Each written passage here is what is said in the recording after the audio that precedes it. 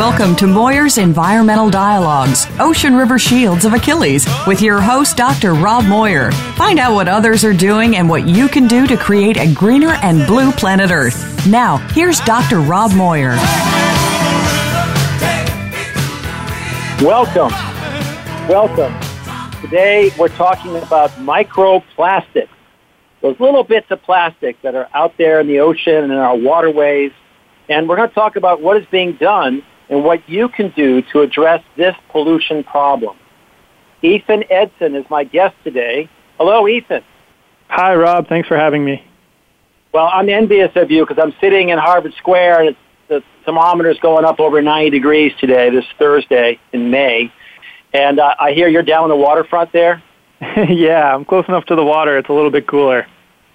Yeah, you're up on the North Shore in Nahant, and right. I'm a little envious. No, I'm major envious. So Ethan Edson is a research technician at the Northeastern University's Marine Science Center out sitting in Massachusetts Bay on the peninsula that we all know as Nahant. So, Ethan, tell us a bit about, what are these microplastics that we're hearing about? We've seen horrific photographs of I guess, plastics, but plastic comes in all sizes, and it's so easy to just worry about the plastic that you see, but you've been studying the plastic that you don't see. So tell us a bit more about those little tiny plastics, how they're created and what are they? Thanks. That's a great introduction, Rob. Most of the plastic that, people are familiar with is the stuff that they see on the beach. Maybe they're walking down the beach and they see a bottle or a plastic bag, or maybe they're out on the water and they see, something floating along that's recognizable. But what actually is out there in the ocean is a lot of smaller pieces, and these are called microplastics. So microplastics are about the diameter or the maximum width of about 5 millimeters. So you can think of a pencil eraser about that width or smaller. And microplastics are formed in a couple different ways. There's primary microplastics, and these are plastics that are designed to be small in the first place. So you may have heard of microbeads. These are things that are put in your face scrubs or your toothpaste, cosmetic products, and they're tiny little pieces of plastic that help with exfoliation. That's an example of a primary microplastic, something that starts its life cycle very small. Other examples are plastic pellets that are used for injection molding of all of your favorite plastic consumer products, or industrial abrasives, or microfibers, which are synthetic polyester or nylon fibers that are used to weave together clothing. These are all plastics that kind of start their life as really small. And the other kind of microplastic is secondary microplastic. And this is a really tiny, microplastic that's formed from the breakdown of something bigger. So as you can imagine, if something's in the water and it's being hit with a lot of sunlight and wave action, over time that plastic's going to become brittle and fracture and fragment into smaller and smaller pieces. And some people might think that the plastic is actually breaking down, but what's happening is it's actually just fracturing into smaller and smaller pieces. So if you really look closely in the middle of the ocean, or even in our coastal waters, or even on the beach, I encourage you to look a little bit closer in the sand. You'll notice that there are these tiny fragments of plastic. And those are the ones that I study, and I'm trying to get better at detecting because they're more of a nuisance in the marine environment. They really are. You have no clue that they're out there. I was at my hygienist getting my teeth cleaned, and she said that I had some microplastics in the gums of my teeth. And it was because, like a month earlier, usually I use Tom's toothpaste, which doesn't have that stuff in it. But when I was traveling, I grabbed one of those little toothpaste tubes, that you're legally allowed to fly with. And by golly, it had, because there were the little beads. She was pulling them out between my gums, and who knew? Yeah. And if you'd like to think about how many were stuck in your gums, think about how many you spit down the drain that made their way to a wastewater facility and eventually out to the ocean. Yeah. It's a pretty staggering number. Yeah, we might as well just pour our cosmetics and toothpaste just down the drain, and it's all going Because our sewage, I live in Somerville, so the sewage is treated by a sewage treatment plant. Doesn't that help? Yeah, it does. Unfortunately, though, with these really, really tiny pieces of plastic, they're not, our waste goes into anaerobic digesters, and a lot of the, sludge, as they say, is broken down, but it's not really filtered on a fine scale. So a lot of this stuff just works its way right through our sewage treatment plants and gets pumped back out into the ocean. Because of the high volume of water that most sewage treatment facilities need to process every day, there's no way that they can, screen the water that's coming out of there through that fine of a mesh, and still keep up with the demands that they need to every day. So a lot of these things just kind of make their way through and get pumped out into the ocean. And it floats, so it doesn't settle down at the bottom like some of the sludge that they're pulling out of the sewage treatment places. This stuff is, at least the stuff you're studying, I guess there's some that doesn't, right? Yeah. Yeah, so they're finding, bits of plastic, around the outflow pipes that have settled out of the sewage systems out there in our big waters. But then there's a lot that just goes to sea and floats around forever, or I don't know. Do we know how long plastic lasts in the ocean? Yeah, so that's an interesting question that we really don't know the answer to. Some estimates say that plastic takes up to 1,000 years, depending on the type of plastic, to break down naturally in the environment. However, we don't really have a good grasp on those numbers because we've only been producing plastics for about 50 years on an industrial scale. So it's hard to factor in any timeline to a lot of these plastics, especially when they go out into the ocean and they're, being settled on by organic debris and there's a lot of variables in the ocean that could make it different from, breaking down on land. So that question is really, unanswered at this point. Right, and the plastics have evolved so quickly. I mean, they were making plastics at the end of World War II, but now they've got so many different types, and they keep coming up. There was a process to get the right kind of garbage bag to work for us, and that was in the 80s, I guess, and they just keep multiplying and finding more uses and stuff. Yeah. But with the cost of oil, it's just become so cheap to produce it that it's taken over in most of our consumer products, or even our cars have a lot of plastic on them now. So just kind of everywhere you look, I'm sure you can find plastic in something that's on you or something that you use every day. Yeah, and so for your listeners, in Somerville, we've got a good recycling program.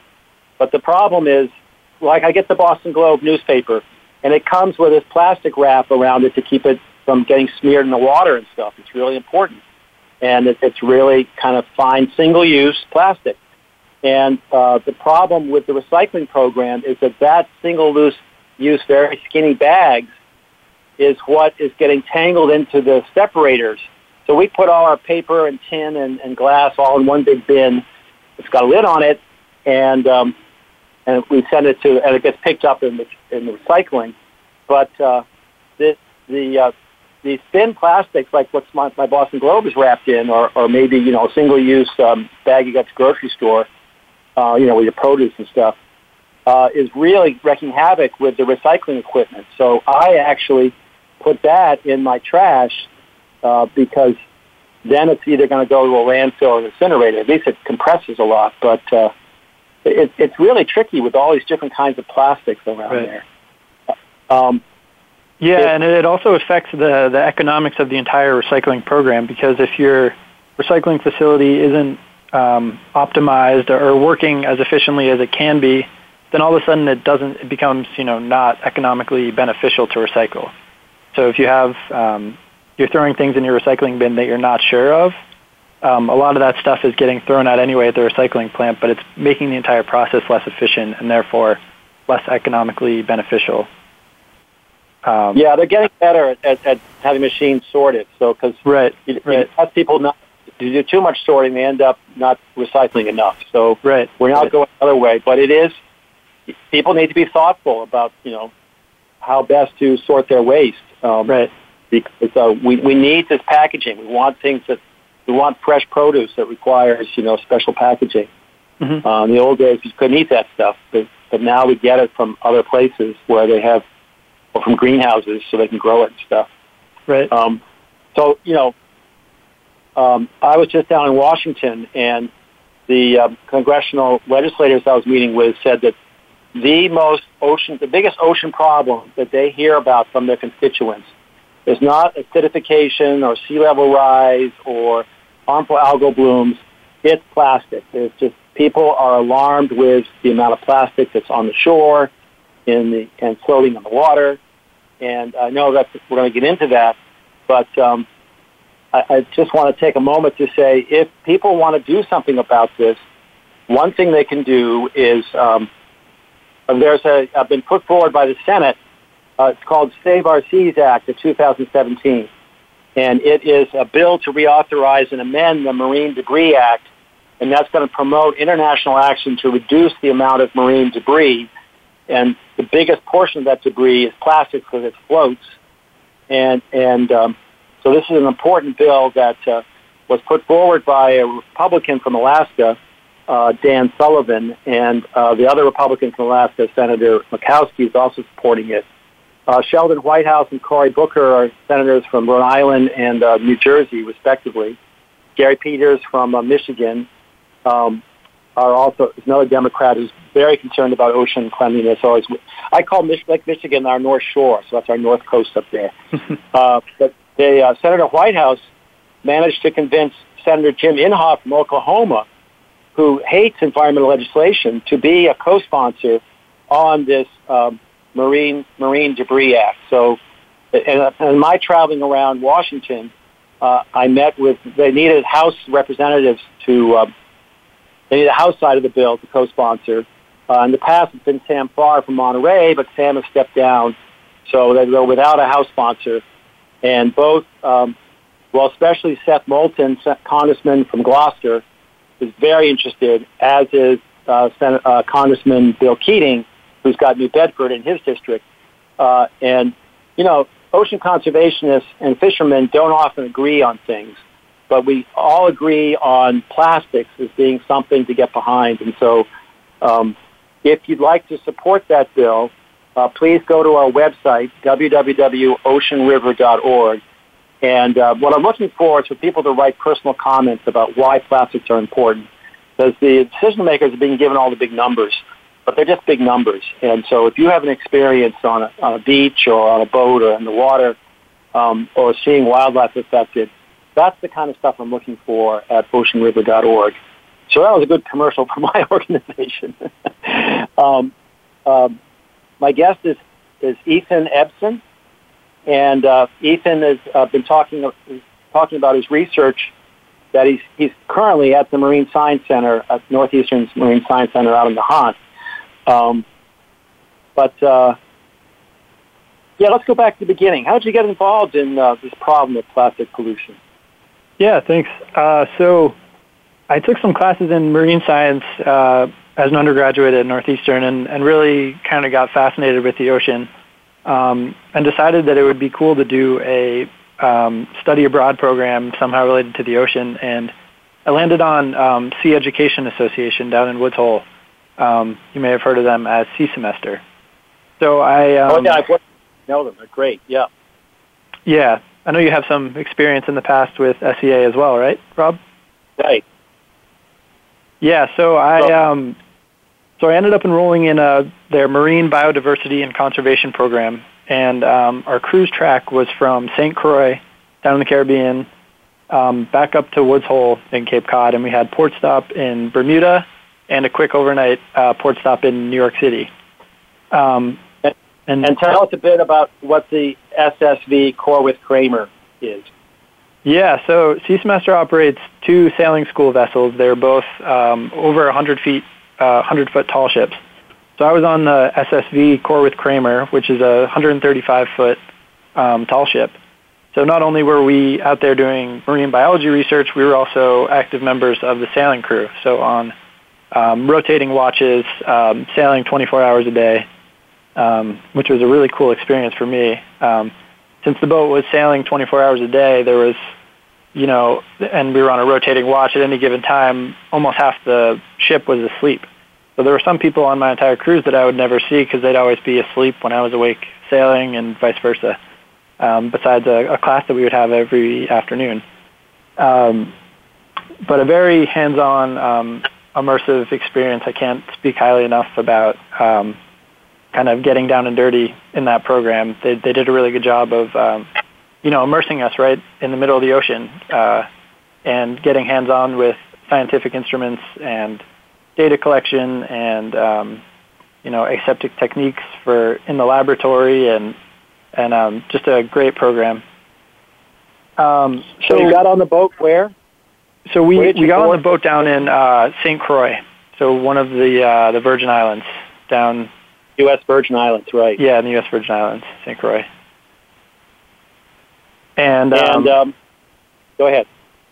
Yeah, so we had a couple-week stint from there to Bermuda, and there were multiple projects going on kind of during our entire cruise, and the one that I was focused on was looking at bacterial communities in the water as well as on different substrates. So marine plastics was one of them. The other ones were juvenile organisms of the Caribbean spiny lobster, the American eel, and sargassum seaweed. So we were looking at how bacterial distribution differed on all of these different substrates. And we were expecting to find, microplastics out in the ocean, but not to the level that I could really understand until we got out there. So as part of the program, twice a day, every day at noon and midnight, we would tow a plankton net for roughly about a half an hour behind the sailing vessel, and we would analyze all the things that we brought up in our surface plankton Newston net. And in every tow from... Sorry, go ahead. This is like a round net that's like a meter wide, or what does the plankton net look like? Yeah, plankton net, so it's a square net. I think it's about a meter by a half a meter. And it's towed on the side of the boat, and it is right at the surface layer. So it's getting about the top maybe foot or so of the water. So kind of like all the stuff that's floating around on the surface ends up in this net. And I believe it was a 300 micron, a fairly fine mesh net. So we were collecting all kinds of things. So that's called Newston, because that's the surface net, right. Section. And did you see Halibates, a water strider? Not that I can recall. Oh, that's too bad. They're these arachnids that skate across the surface of the sea way out there and stuff, and they're black and long-legged. That's too bad. We could have. Ethan, we got to take a short break, and then we're going to leave Ethan out there somewhere north of St. Croix, heading into the Sargasso Sea, and we're going to take a short break and come back and learn what he hauls in nets and stuff afterwards.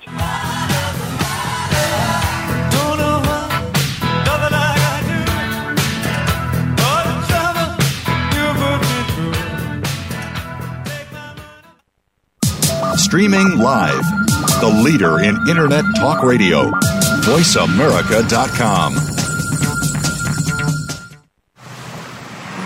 On a Cape Cod shore, 16 striped bass fish and a horseshoe crab were found dead, killed by a harmful algal bloom. The town blamed excessive lawn fertilizer for polluting the water. They restricted lawn fertilizing to once a year. The state overruled, mandating 5 times a year. Though the striped bass died on a Falmouth shore, fertilizer pollution is a national problem, clogging our waterways. If you believe in our rights to clean water and beaches, if you want to stop the killing of fish by excessive fertilizer, please join with us. Make a donation for responsible stewardship. Acting together, we can have clean beaches and more fish. Please visit www.donateforoceans.org. That is www.donate4oceans.org. Connecting local stewardship with global support, the Ocean River Institute is a nonprofit organization dedicated to helping people and groups make a difference where they live and work. We believe that many environmental issues can best be addressed by people taking action in their own communities and regions. It's not the large national entities, but the small, localized, or newly formed groups that often need help to achieve their goals. That's where the Ocean River Institute comes in. We maintain a network of eco-stewards and ORI partners, connecting them with resources and services to help them maximize their impact, expand their capacity, and weather unexpected setbacks. ORI actions and events offer opportunities to make a difference, to go the distance, and you can volunteer to be an ORI eco-steward. To discover more, visit us online at www.oceanriver.org. That's www.oceanriver.org. The Ocean River Institute is a 501c3 nonprofit organization dedicated to helping people and groups make a difference where they live and work through environmental stewardship and science. Become our friend on Facebook. Post your thoughts about our shows and network on our timeline. Visit facebook.com/Voice America.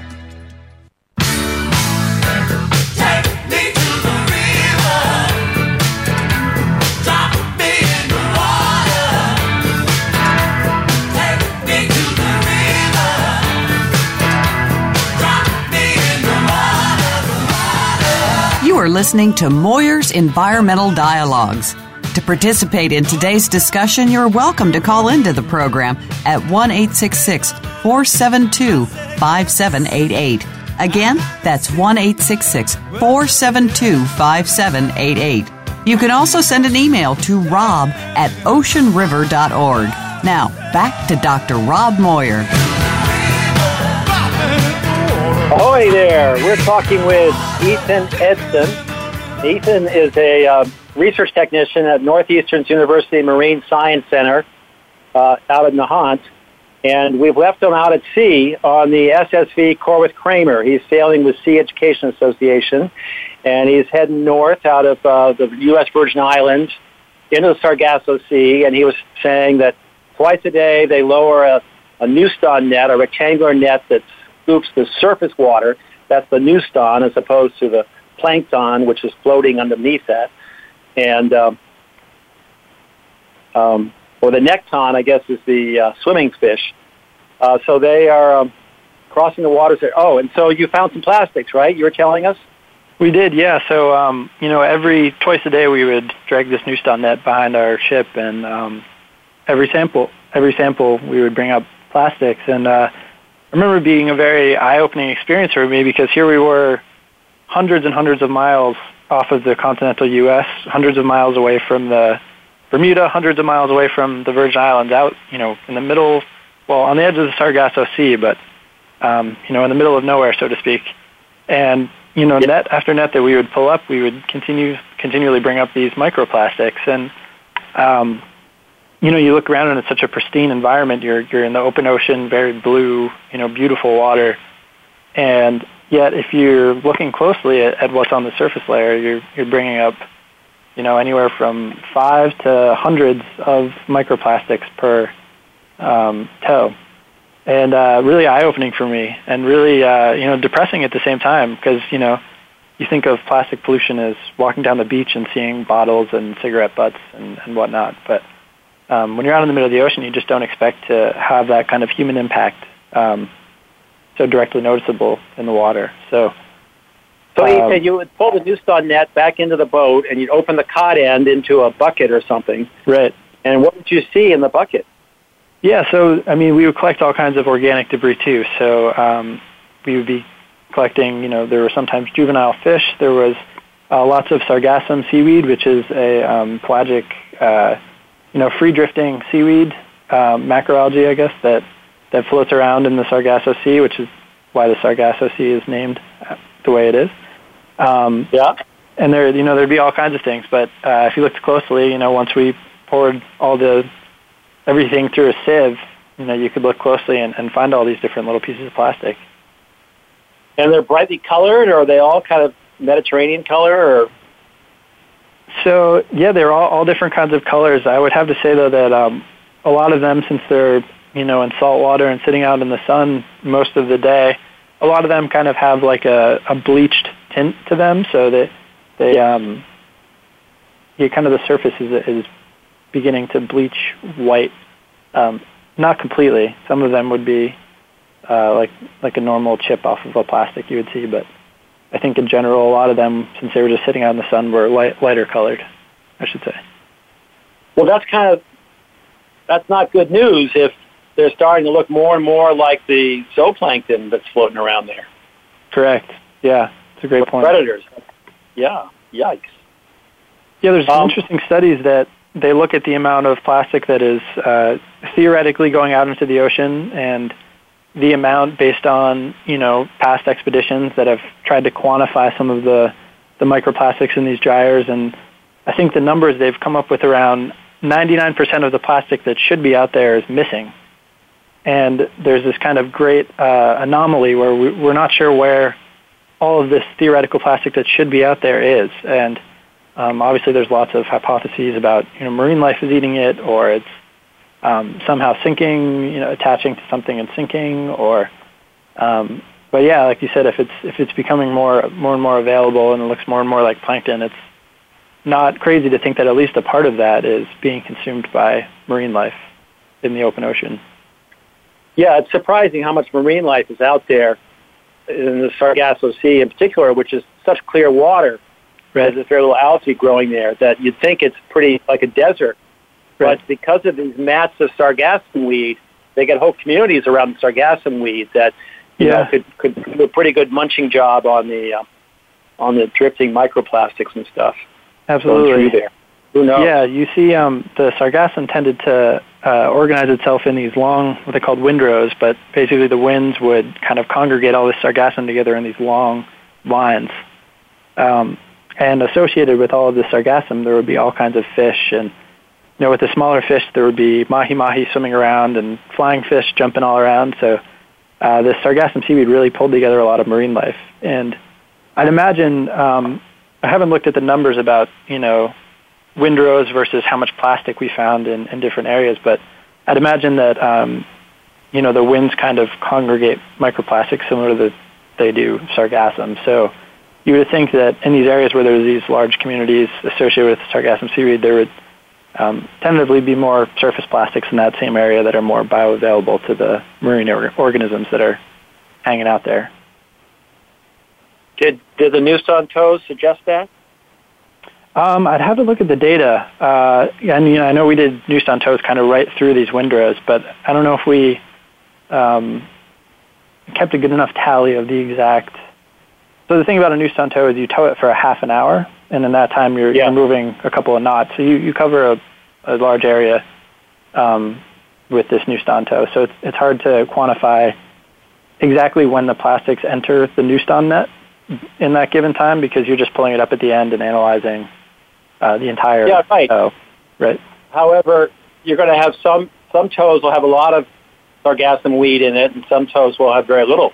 Yeah. And that's right. I was wondering if there's a corresponding increase, or is it always a lot of microplastics, or you have to look at the data. That'll be fun, Yeah, we do. We kept a very diligent data collection. With the dry weights or the wet weights, I think, or dry weights of sargassum, and the exact number of microplastics that we collected on every toe. So that would actually be a great thing to crunch the numbers on.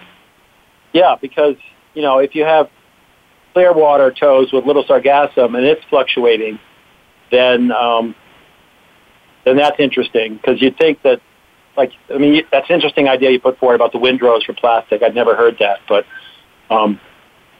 that means that if you just do one toe and you don't get a lot of plastic, it doesn't mean there's not a lot of plastic out there. Right. Right. On the other hand, if you just do one, you got a ton of plastics. It might mean you hit a windrow, but either way, it's a problem. And it is. Did you see any differences? Well, you stayed pretty much. Well, you rode the Gulf Stream north to wherever you ended up, from New York, I guess. Yeah. So you're pretty much in coastal waters the whole time, then, I guess. Yeah, we were. Between our stint from St. Croix to Bermuda, we were kind of east of the Gulf Stream by quite a bit. We did cross over the Gulf Stream when we came up into kind of the bank, coming into New York Harbor. We crossed the Gulf Stream at that point, but other than that, we were fairly east. So when you were east, you were in the Sargasso Sea. That's we were. So we were kind of right on the southwest southwest quadrant of the Sargasso Sea. Cool. Yeah. Yep, you traversed the southwest quadrant of the Sargasso Sea, right through the Bermuda Triangle. And you lived to that's tell right. About it. Yeah, that's right. That kept my mom up at night, I think. Boats, airplanes. Yeah. Did you find that the microplastics were increasing exponentially as you approached New York Harbor? So that's what I originally had thought would happen, but we didn't necessarily find that. They were fairly consistent going into New York Harbor. We did, once we got close enough to New York Harbor, because of just there were so many ships that are coming in and out of New York Harbor, we stopped doing new stontos, just because we had to be hyper vigilant of the amount of shipping traffic and recreational boats that were out there that, sailing in a straight line for a half an hour was just not really doable. I meant so at a certain point we stopped. I meant, going from Sargassum to Gulf Stream water to coastal waters to getting close to New York. Was there a tendency of it going up, or is it pretty much everywhere that we got lots of microplastics? Yeah, we got it fairly consistently kind of coming into New York Harbor. Once we stopped taking the new stontos, though, I do remember, being on watch. Once we got closer to New York, we had somebody, up at all times just looking out for other shipping traffic. And I remember seeing a lot more macroplastics. So tons of, plastic bottles and buckets and, lost fishing gear and, all of the major stuff that looked like it just came off of somebody's boat or somebody just had chucked in the water. That was much more visually, everywhere, especially once we really came in, on the edge of Long Island there. It was pretty bad. But I don't think we were able, just because of the amount of shipping traffic, we weren't able to really quantify that debris. No, it's really hard to do that anyways. Because seeing it, and then you have to regulate how often you see stuff, and then waves and light and all that affects that stuff. Yeah, and even just sailing with that many boats around you is scary enough, let alone looking at anything else besides the other boats. It's quite the busy port. So let's move along. So you survived the voyage. I did. And then went back to Northeastern. And the next thing I know, I hear you were down at Huey. So Northeastern has a great program where we do, experiential internships every 6 months of the year. So it's a 5-year program, and in the 3 middle years, you're doing cooperative internships. So after I got back from sea semester, I was, all gung-ho ocean and couldn't wait to go on co-op doing, something similar to my sea semester experience. And there was a great job that opened up down at Woods Hole Oceanographic Institution, working on robotics, actually, which is, a big interest of mine as well. And so what we were working on down at Huey, I was in the Anderson lab, and we were working on these sensors called environmental sample processors. And these are kind of like I think they refer to them as like a wet chemistry lab inside of a little, pressure housing. And what it did was it analyzed the water for harmful algal blooms and was able to quantify the concentration of the cell counts of these harmful algae as well as the toxin counts, toxin concentrations in the water. And so harmful algal blooms are pretty scary in a lot of ways, but mostly this harmful algae is filtered out by filter feeding organisms. So many of your main shell fisheries in Maine, your mussels and your oysters and whatnot, filter out this toxin and this algae, and it doesn't necessarily hurt them too much.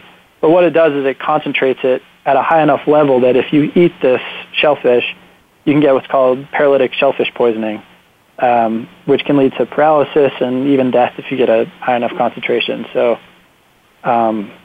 basically managers wanted to know what the levels of these toxins were in the coastal water so they could, actively manage the shell fisheries. But I got a lot of great experience working on underwater sensing and, some of the robotic sensors that we put out. It kind of gave me a lot of great experience in not only marine science and field work, but also in how to create a underwater sensor that will withstand all of the harsh conditions presented by the ocean. Wow, that's amazing. It's come so far now that we have automatic machines going out. I still want boat time, but at least you've got the machinery out there. That's right. Looking at, So, okay, so then, let's a couple more minutes, and then we'll take a break. So how'd you like living in Woods Hole? I loved it down there. So I started in January of 2014 in the dead of winter.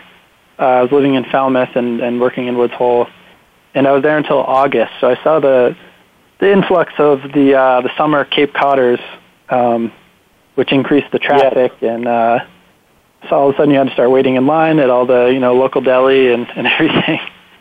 But I really liked living down there, and Woods Hole is just such an epicenter for marine science and technology, and just the best of the best are right in the little village there working on the coolest things you could ever imagine. So the lectures that were available and everything were great. Yeah, I also want to skip back to the real stuff. When you were out at sea on the Corwith Kramer, I hear that coming in from Bermuda to New York, you encountered some weather. And we did. What happened then? Yeah. Yeah, so let's see if I can remember. I think it was Tropical Storm Andrea, which came... Oh, my gosh, the name storm. Yeah. Yeah, it came right up the East Coast, kind of through New Jersey and New York, and I think it ended up in the Gulf of Maine area.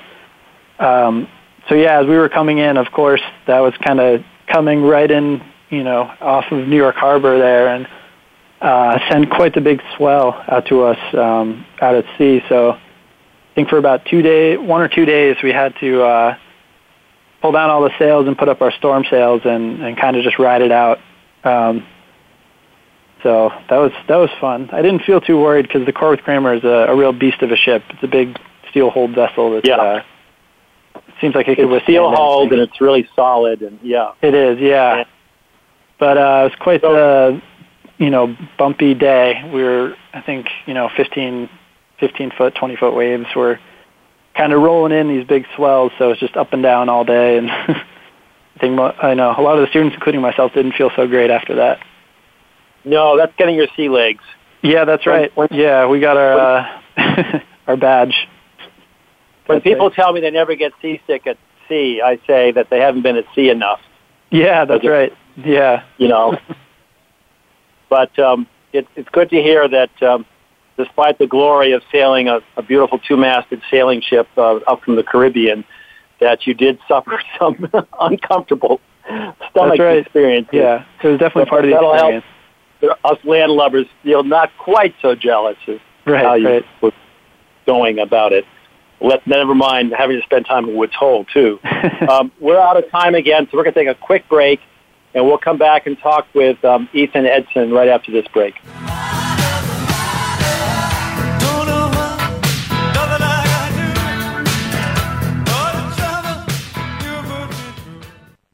Stimulating talk. It gets those synapses in the brain firing really fast. All the time. The #1 Internet talk station where your opinion counts. VoiceAmerica.com. Connecting local stewardship with global support, the Ocean River Institute is a nonprofit organization dedicated to helping people and groups make a difference where they live and work. We believe that many environmental issues can best be addressed by people taking action in their own communities and regions. It's not the large national entities, but the small, localized, or newly formed groups that often need help to achieve their goals. That's where the Ocean River Institute comes in. We maintain a network of eco-stewards and ORI partners, connecting them with resources and services to help them maximize their impact, expand their capacity, and weather unexpected setbacks. ORI actions and events offer opportunities to make a difference, to go the distance, and you can volunteer to be an ORI eco-steward. To discover more, visit us online at www.oceanriver.org. That's www.oceanriver.org. The Ocean River Institute is a 501c3 nonprofit organization dedicated to helping people and groups make a difference where they live and work through environmental stewardship and science. On a Cape Cod shore, 16 striped bass fish and a horseshoe crab were found dead, killed by a harmful algal bloom. The town blamed excessive lawn fertilizer for polluting the water. They restricted lawn fertilizing to once a year.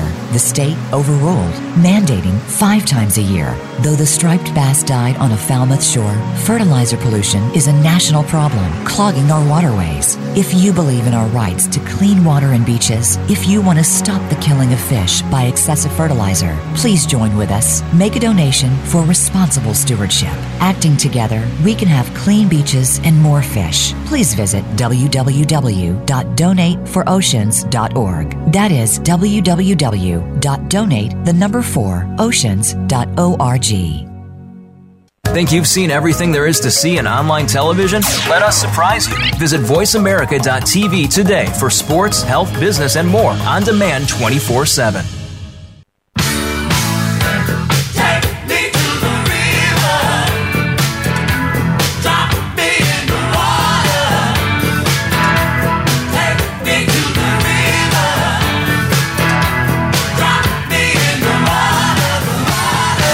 You are listening to Moyer's Environmental Dialogues. To participate in today's discussion, you're welcome to call into the program at 1-866-472-5788. Again, that's 1-866-472-5788. You can also send an email to rob@oceanriver.org. Now, back to Dr. Rob Moyer. Hi, we're talking with Ethan Edson, about microplastics, those small bits of plastic, the most invasive thing in the world. This stuff that we make plastic is going into the oceans and our waterways and is breaking into small bits, and some of it goes in as tiny little bits, and it's a real problem. And so, Ethan, you've been telling us about going to sea and collecting samples and then learning how to use autonomous underwater vehicles in Woods Hole. And so to bring the story home now, you came back to Northeastern and started doing something on your kitchen table, right? That's right. Yeah, so, after my co-op down in Woods Hole, I learned a lot of really awesome skills, on the job working with these sensors all day. And, but still in the back of my mind, I just couldn't get out the amount of plastic that I had encountered on my sea semester voyage. And also along with that is just thinking about how much effort went into gathering the data that we did. We had to sail all the way from St. Croix all the way up to Woods Hole just to collect that one data set. And luckily Sea Semester is doing this every year, but the amount of funding and resources and, the crew and the ship time that you need to go out and study microplastics, it's really expensive. And as a result, we just don't have a lot of great data about these concentrations. So into your kitchen you go. There's a need there. Yeah, so it seemed like there was a need for some type of automated way to quantify the plastics, whether that's something on a boat that's analyzing a flow-through system or something on a mooring that's, analyzing a single point in time. But, I had this idea that, why can't I make a sensor that, actively analyzes the water for these microplastics? And so it was my senior year, and I decided to tackle this as my capstone project. And kind of with the limited resources that I had, I built something on my kitchen table, basically that could pump water through it and analyze the water for particles and filter these particles out. And I was able to get a little bit of money from the Office of the Provost to kind of build out the sensor. But it definitely wasn't anything that was, commercially ready. It was something that was kind of hacked together, on my kitchen table and in my basement, with my engineering roommates, pulling together scraps from anywhere I could get them. And so I kind of always had this dream to really bring the sensor to the next level and get a fleet of these out in the ocean to be detecting and collecting these microplastics. And so you graduated Northeastern and went on to the Marine Lab up in Nahant? Yeah, so as part of my capstone, I was working with my advisor, Mark Patterson, and Mark Patterson's an expert in autonomous underwater vehicles, as well as kind of coral ecophysiology and coral reef ecology. So Mark has a great field robotics lab out here in Nahant at our Marine Science Center, and it seemed like a really great place to kind of come and work on this idea that I had. Because he's, an expert in autonomous underwater vehicles. We have the robotics lab with all of the, capacitors and resistors and, circuit boards and soldering irons that I needed to kind of bring this thing to life. And working with Mark, we applied for a grant from the Schmidt Family Foundation, specifically Schmidt Marine Technology Partners, and we're short on time, so I want to get to the good stuff. So you got funding. Yeah, I got some funding, and the idea being to really bring the sensor to the next level. So the idea behind the newest prototype that I'm working on is I wanted something that could distinguish the difference between plastic particles and things like plankton and algae and suspended sediment and a lot of other things that are naturally occurring in the water, and detect the plastic particles that are coming through, detect what type of plastic the microplastic is, its size, and then also filter it out so you can bring the plastics back to the lab and do further analysis. So the prototype I'm working on now uses something called a spectrometer to analyze all of the particles that are flowing through the instrument, and it's making decisions on each particle about what its chemical composition is. So if it's a small piece of polyethylene that comes through, it'll understand that. Sorry, were you going to say something? No, go ahead. This is exciting. Yeah, so so far, yeah. Yeah, using a spectrometer can, differentiate these plastic particles. And, if they're detected, it filters them out, and if it's just small organic debris or suspended sediment, it's pumped back out of the instrument. And so what I wanted this instrument to be able to do was detect the difference between different types of microplastics, and then, based on how much water is pumped through the instrument, quantify the concentration of these microplastics in our ocean.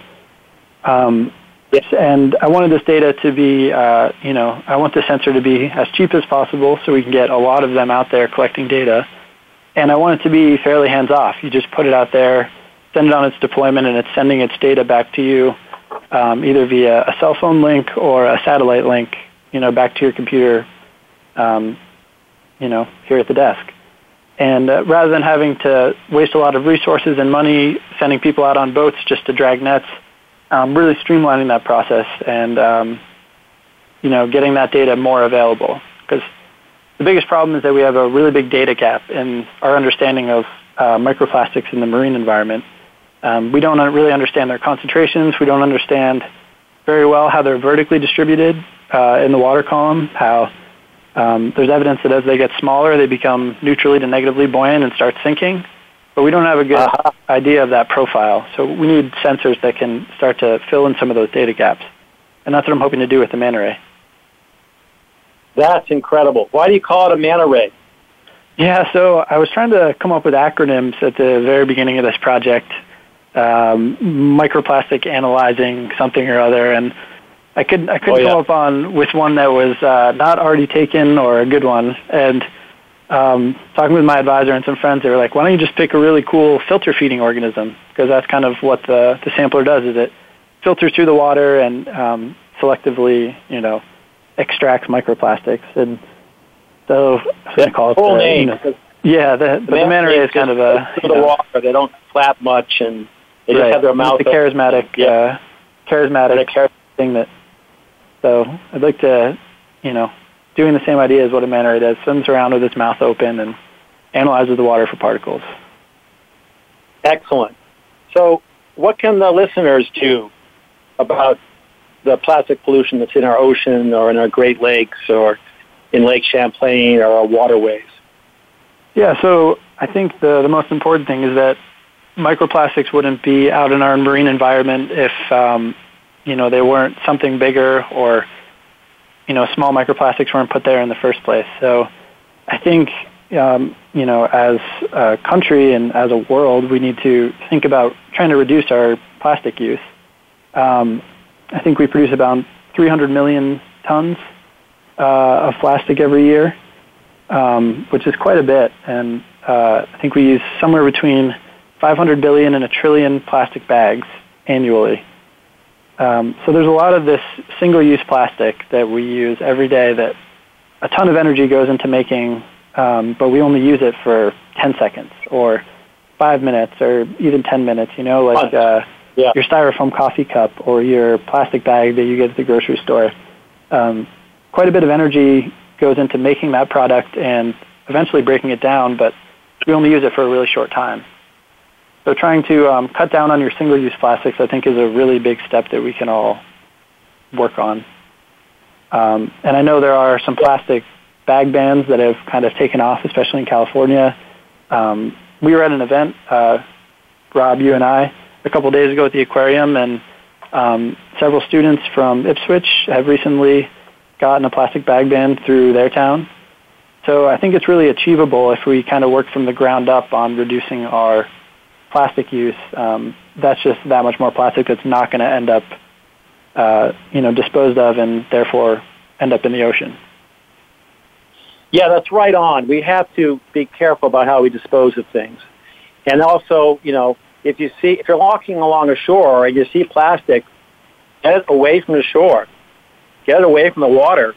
Right. Because, a lot of that stuff's been thrown up on the shore from the water and is likely to be pulled back into the water again. So you can make a big contribution just by moving it, higher up on the beach.